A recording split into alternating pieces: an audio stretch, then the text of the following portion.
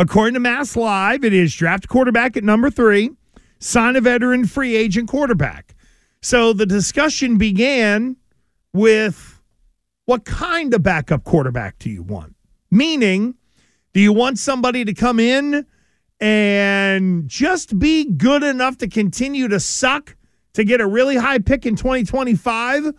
Or do you want a mid-level veteran free agent to come in where you're going to maybe try to win 9 games? Because I don't think there really is room for a lot in between. What kind of veteran do you want? I'll start with this because I know where you're going to end up going. I will not accept any scenario that involves Mac Jones staying in the building. So mid-level sucky quarterback, which he would be considered. Now he's not an old vet. So I don't want to take any calls about guys saying, here's the reason why you should take Mac. That opportunity is over. They don't want him. He knows it. He's going to go bye-bye. So you'd rather pay $8 million to Ryan Tannehill? Yes, I will. I will start with the whole parameter aspect that the Red Sox use. Hey, Gerard Mayo, congratulations. Welcome to the long line of coaches that have been here for the New England Patriots. Elliot Wolf, you two, you guys should probably all come in the room. Hey, before you guys hire anybody, the new New England Patriots parameters, similar to the Red Sox parameters, is Mac Jones cannot be part of it. So you can do anything you want. You can spend as much money as you want based on all the money that's available to us, based on the new cap and everything like that. You want to burn some cash. Just don't burn it on Mac Jones. I want $90 million for Kirk Cousins, and we'll draft him at 3. I like that idea. I would love that more. I really would. But I do think the drafting of a quarterback at number 3 requires this question to be answered first, because you've got to go get that veteran, so-called veteran quarterback. And that is, are you going to play the kid right away or not? Because even from day one, Gerard Mayo had no idea what his offense was going to be, had no connections for offensive coaches, had people like Nick effing Caley turning down the OC job. And they already haven't decided whether they are or aren't going to play this guy, the number 3 pick. The fact that it's even being rolled out there, floated, people are reporting that they're going to go with the veteran free agent quarterback, sure as hell sounds like they're going to put the young kid on pause and not throw him right in the lineup.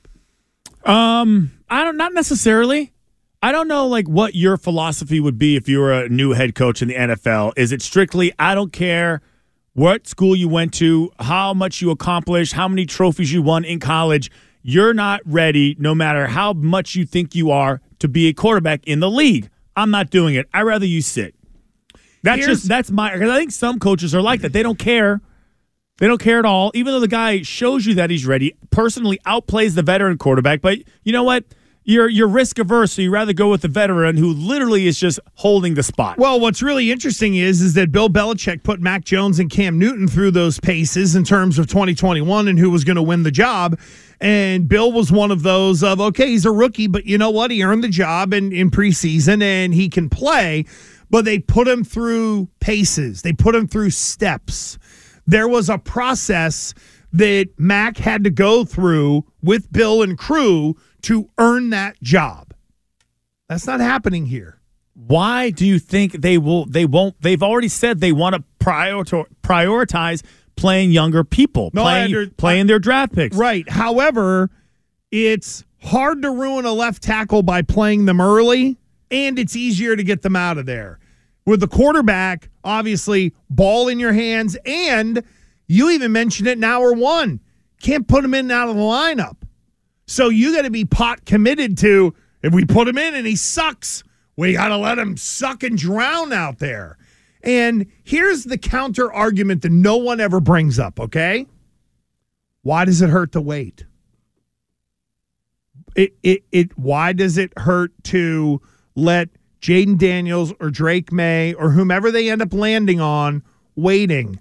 Let's look at a couple of examples of that, right? Carson Palmer, pretty good player. Sat for a year ended up having a pretty nice career. Patrick Mahomes sat for a year. That's an extreme example going the other way. I almost said Bryce. No, I almost said Bryce Young.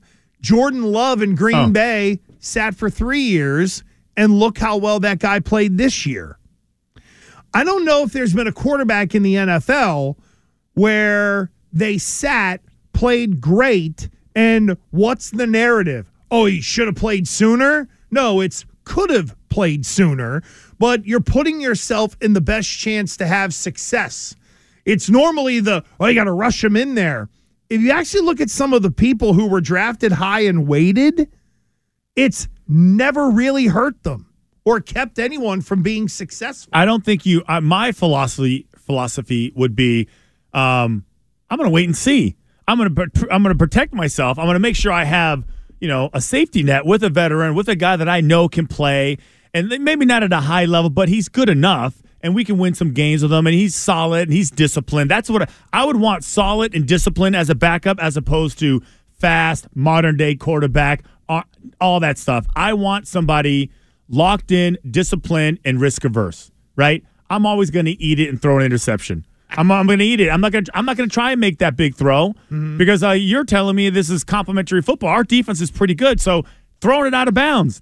Where the young guy would just literally try to make a play that he shouldn't, knowing that it's too risky, but underestimating the speed of linebackers, DBs, how they bait you, how quickly they can close. You realize in a hurry how fast these NFL cornerbacks are, these safeties are, how bright they are, the good ones, right? This is the starters, how easily they can bait you into making a mistake. So you can take the chance throwing it over the middle in between two safeties against Vanderbilt, but if you do that against even the Jets, it's going the other way. And that's why yesterday we were talking to Kurt Warner, and I mentioned the age thing because you got Michael Penix, you got Bo Nix. They're both old, like 24, 25 years old. They're playing against literally 18 and 19-year-olds. Mm-hmm.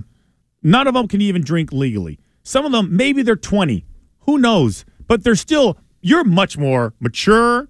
You've seen twice as much as they have. You've just seen it. You're an adult. You should be in the real world, and you're still playing in college football because you had a COVID year, you transferred, you redshirted, and now you're starting, and you're 25 years old, throwing against some DB who's just out of high school. Mm-hmm. So, yeah, I think those guys should dominate.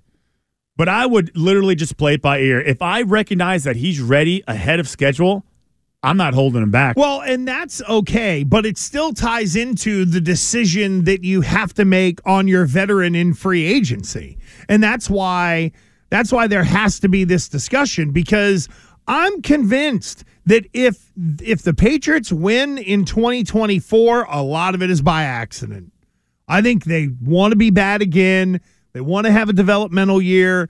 It's going to be their guys that they're going to make decisions on. We went through the whole list of guys after the 24 season who are free agents on defense. There's a bunch of them.